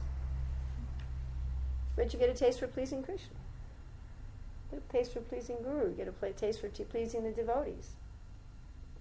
And that's so pleasurable that, that then it does become pleasurable to check the word lists and clean the toilet. Because it's part of relationship. If you're doing it, you are choosing to do it. There's nobody with a gun to your head, generally. I've never had anybody put a gun to my head and force me to do something. Have you? Okay. And most of us, maybe, but I think it's pretty rare. Nobody said to me, I'm going to kill your best friend if you don't do this. It's just, I've never been in that kind of a situation. I always have a choice. Even when I could say I'm forced, I'm forced to go through the security line. No, I'm not. I don't have to fly. Or I could yell at the security guards and get put in jail. I have a choice. So, I choose to do this because I want. I choose to go through security because I want to travel to Dubai. Maybe it's just I choose to clean the toilet because I want to be able to live in the ashram. I choose to clean the toilet because I want to get along with the other devotees and I want them to yell at me. All right? Vicky, do you have something you want to ask or to share?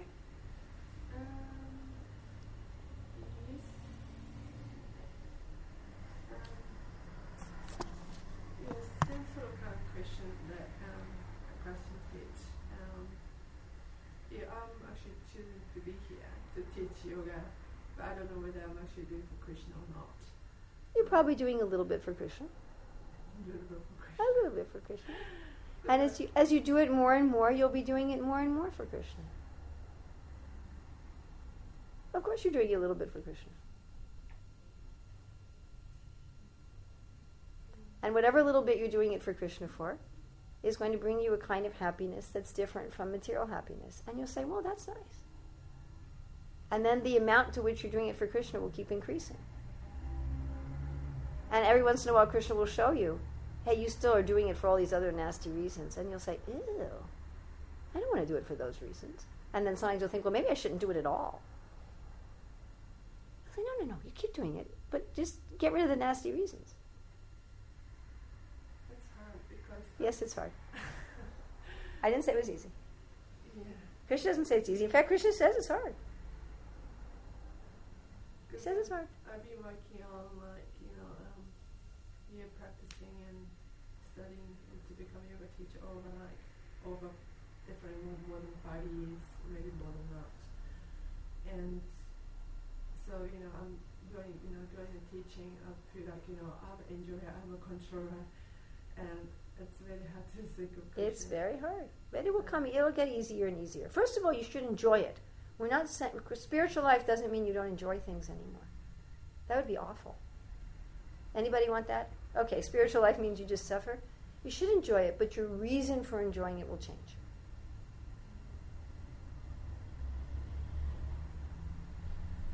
Instead of enjoying it because I'm such a competent person, I have so many talents, I work so hard, this is my achievement, I'm good.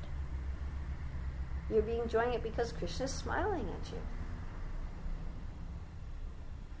Because it's part of your relationship with him. And he's smiling at you just because he loves you and you're trying, not how good you are.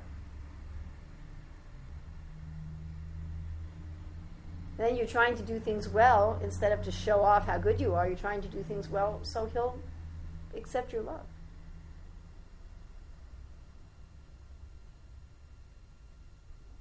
Yeah, I'm accepting a little bit of the knowledge of Bhagavad Gita.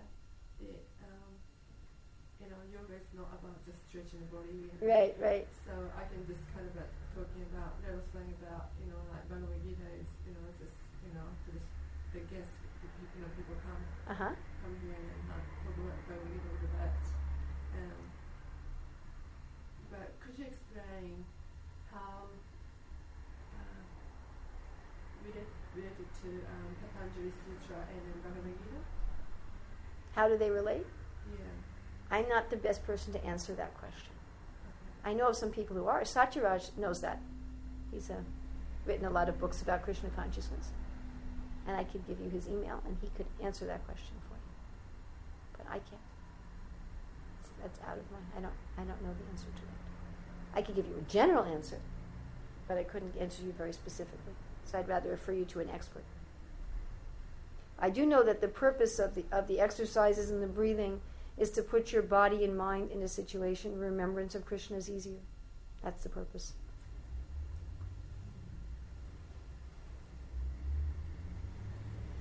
It's to situate the body and mind mechanically in a state of goodness.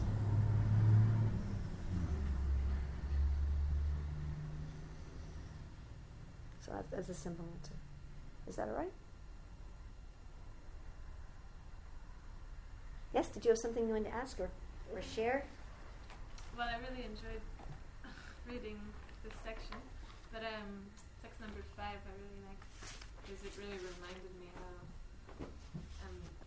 just really attached to certain things, like fame and wanting recognition. Just really realizing that my false ego is really strong, and I didn't want to ask anything about that, but it's quite a nice section for me to read. Yeah, I love text 4 and 5 of this chapter. But in text number 6, I think, I don't know if it's in the purport where we were just mentioning how we should be captivated by the spiritual, or else we'll be captivated by the material. Yes. So how do we develop captivation for the Well, spiritual? how do we develop captivation for the spiritual? First of all, associating with people who are captivated. Associate with people who have that desire, who have that interest, who like to talk about Krishna, who like to talk about the spiritual world. And if Srila Prabhupada, associate with his books, with his lectures. I met a devotee the other day, he's been a devotee for a long time, and said, I can't understand Prabhupada's lectures. You've got to listen to them for a while to get past the heavy accent. But our prime person to associate with is Srila Prabhupada, and then we can associate with Bhakti Siddhanta and Bhakti Vinod and Narada Muni, and then there are lots of devotees walking around the planet today who are also captivated by Krishna. Associate with them. And hearing.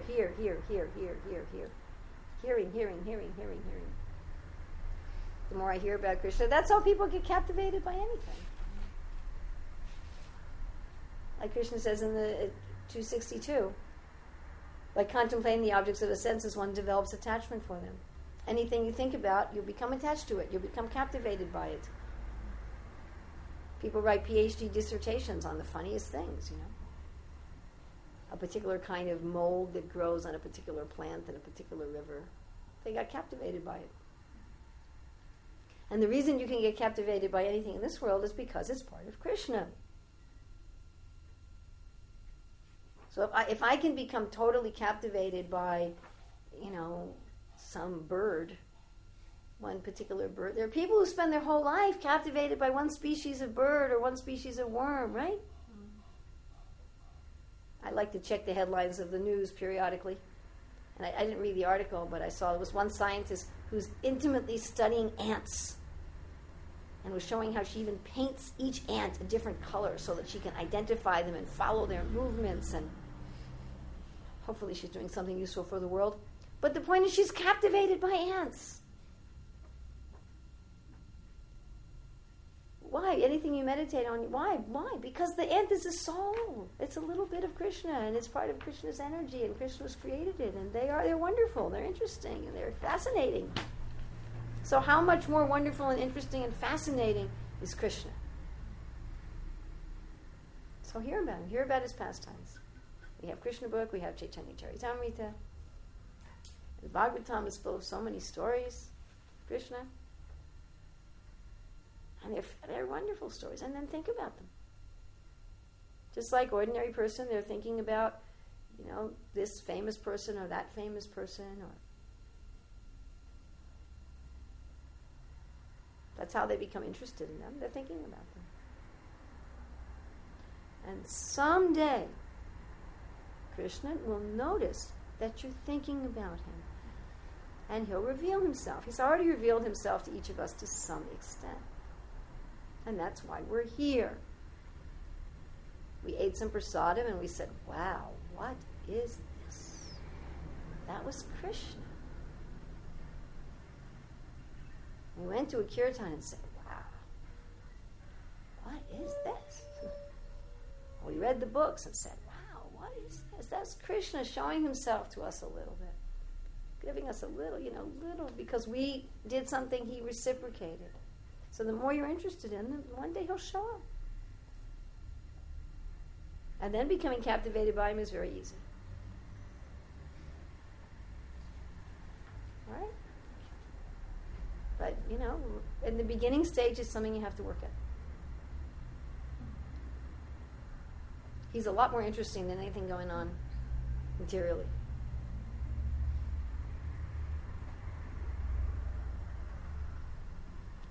Yes, Samahini. In text 9 say the pure and consciousness are pure and is chained according to the association of material qualities, and therefore one is situated in Krishna consciousness is in pure life.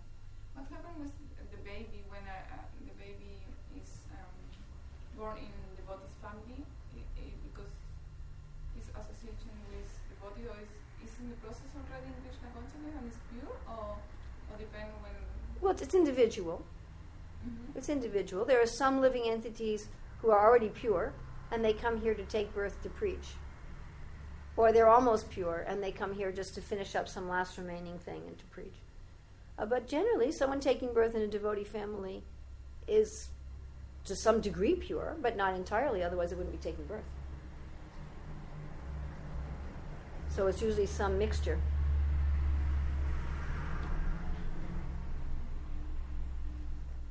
And then taking birth is risky. Prabhupada said, do not take your birth again and again in this Kali Yuga. It's risky. There's a lot of contamination around. But certainly there's somebody who's very advanced in Krishna consciousness. That their prime desire was for Krishna. Their main desire was for Krishna. But pure? That's rare. People who are already pure don't generally take birth in the material world unless they come for some purpose. It's like people who didn't commit a crime don't usually go to prison unless they're going there to preach. But they may be on a very high level of purity. Their degree of contamination may be very slight.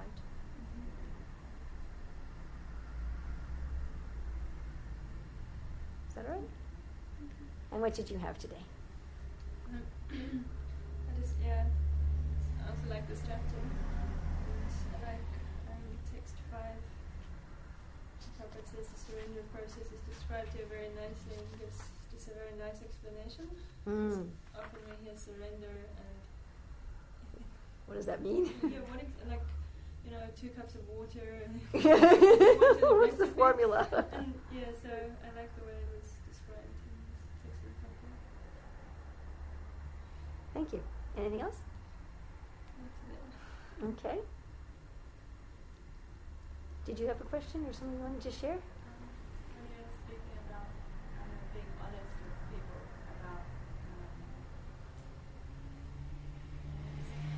about what you want to do? Yeah. I was remembering that my mother, when she was here, I didn't particularly want to go to certain places with her.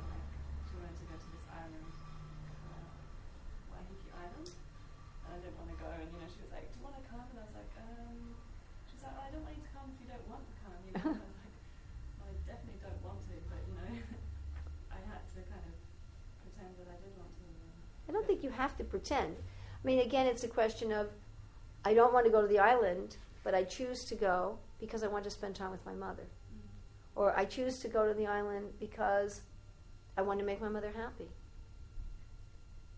So I think that's a case where if it wasn't making my mother happy, there was no way that I would go. It's the same thing like if it wasn't making Krishna happy, there is no way I would have worked on those word lists. Forget it. I've been working on them for 6 months. And if I showed you what kind of work it was, it's maddening. I wouldn't do it for money. I wouldn't do it for, I just can't think of other reasons why I would do it. I just wouldn't. But I would do it to please Krishna. So it's the same thing. And why do you care about pleasing your mother? Well, you care about pleasing your mother, first of all, because it's natural for a living entity to want to please their mother. That's just natural. It's just part of our biology. It's how children survive, is that we're wired to try to please our parents. Otherwise, we would die as little children. And that sort of continues as we grow up. We have a desire to please our parents. And also, you'll see as we go through in Bhagavad Gita, one of the austerities in the mode of goodness is to worship your father and mother. So it's an austerity that Krishna is recommending, and therefore we want Krishna to be happy with us. And because I want Krishna to be happy with us, I choose to do something nice for my mother because that'll please Krishna. And maybe you're also doing it because you'd like your mother to think that devotees are nice people. And you want to give her a good impression of devotees. So I choose to do it because I want my mother to think that devotees are nice. So you don't have to. No, you don't have to. And if none of those reasons exist, if it doesn't matter to you what your mother thinks of the devotees, if you really don't care about having a nice relationship with your mother, then you may not choose to go. So what do you express to the person to say, I want to go because I want to be with you? You could say honestly, well, this wouldn't, if you weren't going, I probably wouldn't go. This isn't a place that I would choose to go. You don't have to say that. You're saying, well, I'm not crazy about the place, but I want to be with you, and if that's a place that you'd like to go, my interest is to be with you. That's really all the person wants anyway. They really want to be with you. They want a relationship with you. And if they say, well, if you're not interested in this place, is there a place you're interested in? And then you can talk about that. Or maybe there isn't any. You don't have to say things like, this place is the most boring, stupid, useless place I could possibly go to, but I'm going to go to make you happy. That's not very favorable.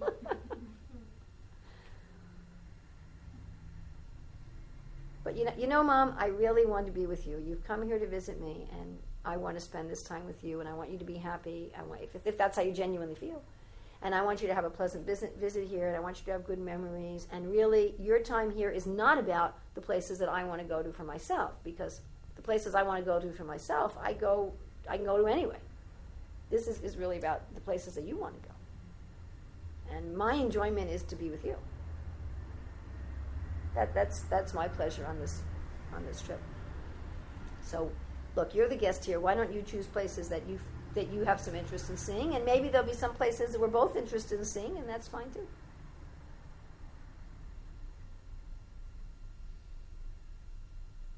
But yeah, if you don't have any reasons, then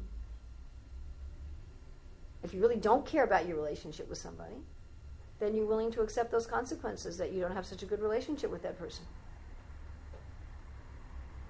If you don't want to be with them, you don't care what they think of you, you don't care whether or not they're happy, if none of those things matter to you, then you can say, well, I'd really rather not go. If you want to go, then you're welcome to go, but I have some other things I'd rather do, and thanks for asking me.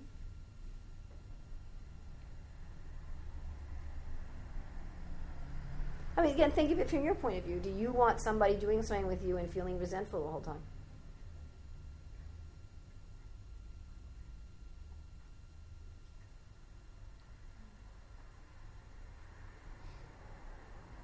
Again, I'd rather have somebody do something resentfully sometimes than not at all, but I really don't want people doing things resentfully. There are some times when it's just, hey, you got to do your schoolwork, kid, and whether you like it or not, it's too bad you have to do it, but that's not the way I want them to do it. I may say to especially to a child, or an employee or whatever, say, I'm sorry, if you want to keep your job, this is what you have to do. I'd prefer that you enjoyed it, but look, this is just what has to be done. Sorry. It does help when you're dealing with subordinates to sometimes just say, look, I understand that this isn't a very pleasant job. And nobody wants to do it, and I don't like to do it, and I can understand that you don't want to do it, and I'm really sorry I have to ask you. But the reason that it has to be done is this and this and this. I asked people to help me with the word lists on Monday. I was working on it from 7:30 in the morning until 5:30 at night. And I think the other people worked from about maybe 10 to 5. So I had altogether, one person just helped for a couple hours. And I knew it was awful work. It was terrible work. It was torture work. It was not pleasant work. But I said to them, this is why we need it done. This is the purpose of it. This is what it's for. And if you're willing to help me with this, I'd be really grateful because I can't possibly do it by myself. And that helps other people too. Does that make some sense? So if I'm in charge of people, sometimes with kids in school, you have to say, look, this particular exercise isn't fun. It's difficult, it's boring, but if you want to achieve X, Y, Z, this is what you have to do. Sorry. So at least try to take pleasure in the goal. That helps people. It kind of relieves that feeling. And if you know that someone's, if you were in the position of your mother, you could say to someone, look, I really appreciate it. I know that going to this island wasn't what you would probably have preferred to do, and you had other things you wanted to do, and I'm really, really grateful that you chose to spend the day with me doing something I want to do. Thank you very much. Don't you feel good if somebody says something like that to you? So you can say things like that to people too. It's a good manager. And it helps get people off, because the mode of passion is you're doing things resentfully. The mode of goodness is you're doing things happily. So it helps the people you work with to get out of the mode of passion. That kind of stuff happens in a family all the time. And you see sometimes, especially women tend to do this to their husbands. I want you to do this because you want to. Poor guy. He's like, well, I'm doing it. And it can be sometimes you can say to him, look, dear, I know that you don't like going to the mall. And I'm really, thank you for being willing to spend your time with me and do something that I want to do. I really appreciate it. It's a really nice gift you're giving to me, even though I know this is not your favorite thing to do. Instead of insisting that the person has to like it for its own sake. That's just silly. If your mother says to you, well, you have to like going to the island. It's like, but I don't like going to the island. What am I supposed to do about that? I don't know how to do that. It's not a reasonable thing to ask of somebody else. People really expect you to want to enjoy, in the way that they want to enjoy. Yeah. But that's not always going to happen. And they kind of get frustrated if you don't have that same desire to explore, Exactly, with their way that they want to. And then you can leave it up to them. You can say, if you'd rather I not go under those circumstances, that's fine too. But frankly, I'd like to be with you. I want to spend the day with you. And I'm very happy to spend the day with you doing something that you like to do, even if it wouldn't be my favorite activity without you. And if they say that's not good enough, say, well, then it's up to you. You can have me under those conditions, or you can go by yourself. Whatever you choose to do. But I would really like to go with you. And give that to other people. I really think we have a hard time giving that to other people. I don't know why I see that more with women than with men. I want you to do it because you love me. But I do love you. But you don't want to do this. And the poor guy just kind of rolls his eyes and walks in the other room. And then the woman's like, oh, he doesn't love me. It seems to be, I mean, men do it too, but women particularly seem to do that thing. You have to do this because you want to.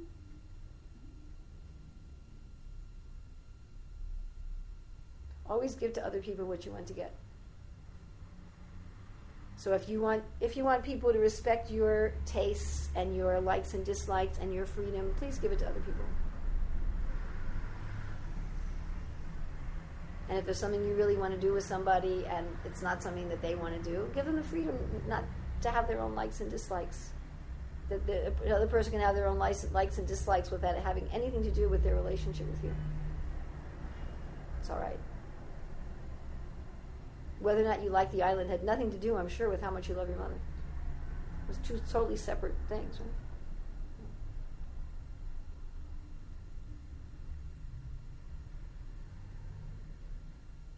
Ultimately, spiritual life is no force. In this material world, we're being forced by the modes that we choose to associate with. Does that make sense? I choose to drink coffee and then it forces me to act in a certain way. I choose to associate with a mode that then forces me. But in spiritual awakened life, there's no force. Zero. Isn't that nice? Wouldn't that be nice to be free? It's all free. So we can start practicing that kind of mentality also, respecting other people's freedom. Remember, what is it? The only thing that we own. There's only one thing we own, our will, our freedom. That's the only thing we own. So do respect that another living being, that every living being has that. That belongs to them. It doesn't matter if they're your child or your husband or whatever they are. It's always theirs. That's always voluntary. Krishna really respects that with us, by the way. He does not force.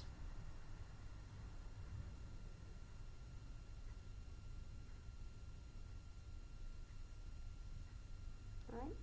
That's a hard thing to do. Because we in this world trying to be Krishna, the way we try to be Krishna is by forcing. And one head pujari, about a year ago, said, Yarmila, I really want your advice. Okay, what is that? She said, how can I force the other pujaris to be more responsible? And I said, how can you force? And she stopped and said, no, I mean, how can I inspire? But that wasn't what she meant. She meant, how can I force? That's what she meant. But that's our tendency.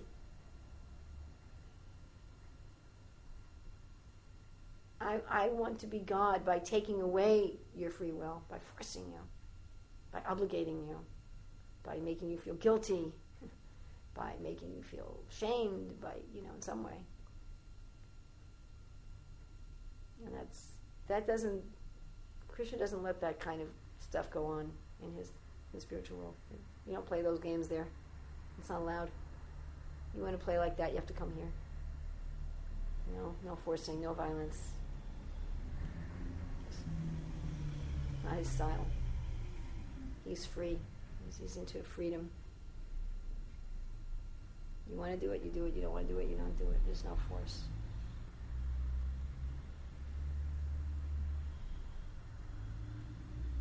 So that's real respect. Real respect is I respect somebody else's free will. Prabhupada says real management is to, what does he say?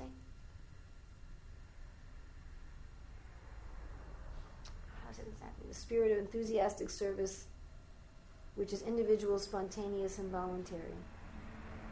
So real management is you encourage people to do service that's individual, spontaneous, and voluntary. And when you have to ask people to do things that they would prefer not to do, you're upfront about it.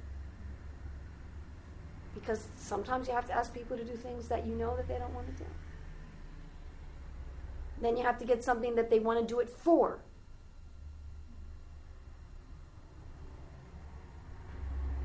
And not to use guilt or pressure or, well, if you want to live in the ashram, this is just what you have to do. But more like, look, I know you don't like this. I know it's difficult for you.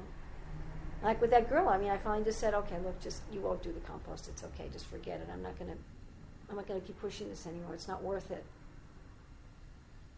So some people, you may say, okay, look, you don't have to have this duty. That's all right. Well, just forget it. And for some people you might say, look, I'm really sorry, I have to ask you. I'd rather not ask you. I know you don't like to do this. But it has to be done. And there isn't anybody else to do it, and I'm doing this all day. Would you please help? Would you please be willing to help? If you don't want to do it, fine, you can say no. But I really need it. And sometimes you may have to say to somebody, look, in order for the ashram to run properly, we really require that people have to do X, Y, Z. And you don't have to live in the ashram to be Krishna conscious. You can have your own place. But if you choose to live here, then this is what's required. And please make up your mind and decide where you want to live and what price you want to pay for it. Because this is the price to live here. This is the way it is. And please make up your mind. I don't want you to live here if you don't want to.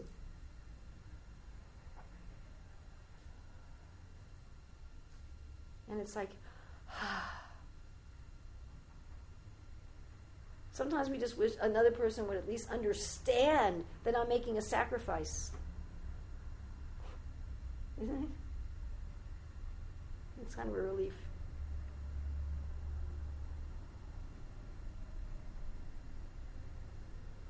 Is there something that you had a question about or something you wanted to share? Just my question. I read Bhagavad Gita only once. So Okay. I'm confusing lots of things. One of thing is, could you explain what impersonal Brahman is? Could I explain what the impersonal Brahman is? Oh my. I'm thinking of some people I know who've been there who could explain it better than I could.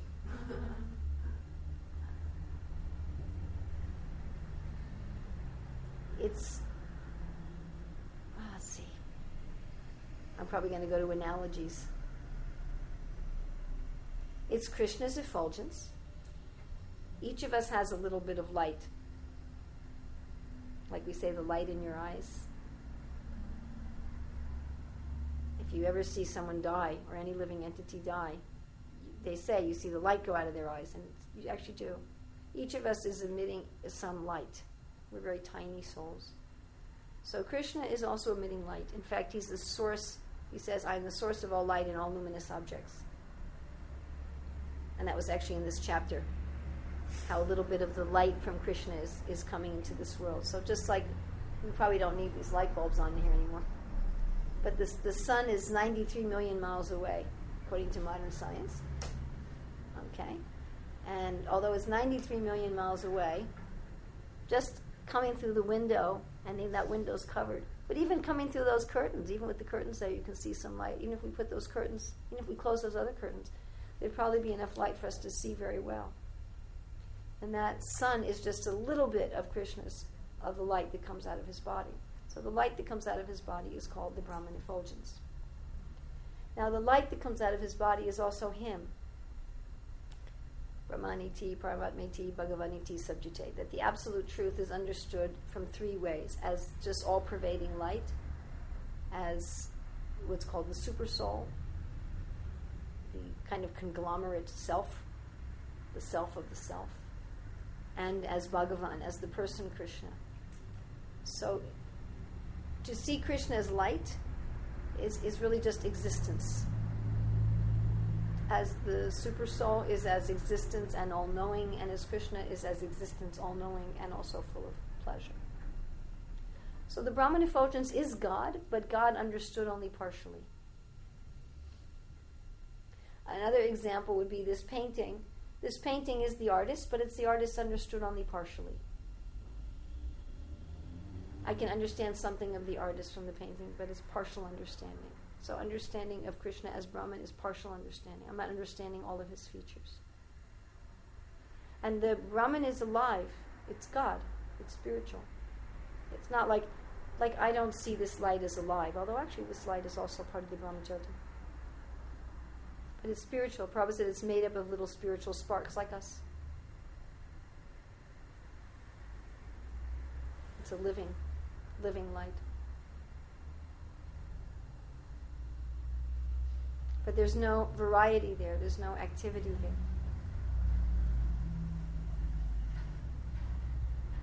Kind of like just you've had a hard week or month or whatever, and you go to the sea and you just float in the water. And you go, ah. But But it gets boring after a while. After a while, you come out of the water and do something again. So the Brahman is just that kind of existence.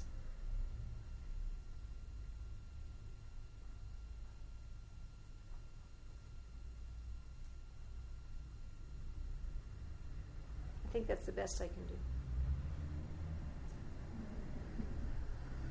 It's also God.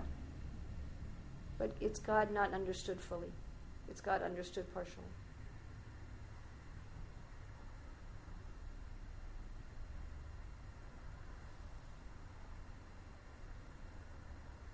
Does that help? Yeah. Okay, is there anything else? Okay, thank you very much. All glories to Srila Prabhupada.